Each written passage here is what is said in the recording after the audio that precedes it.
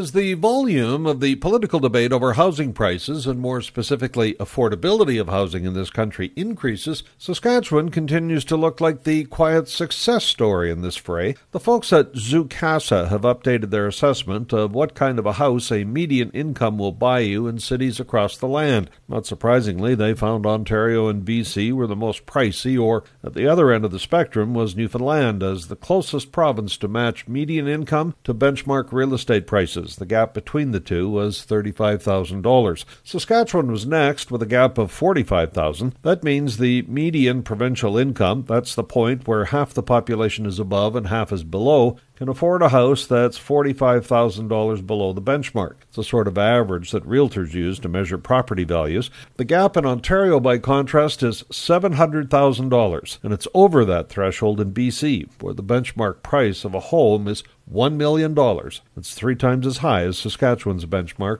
I'm Paul Martin.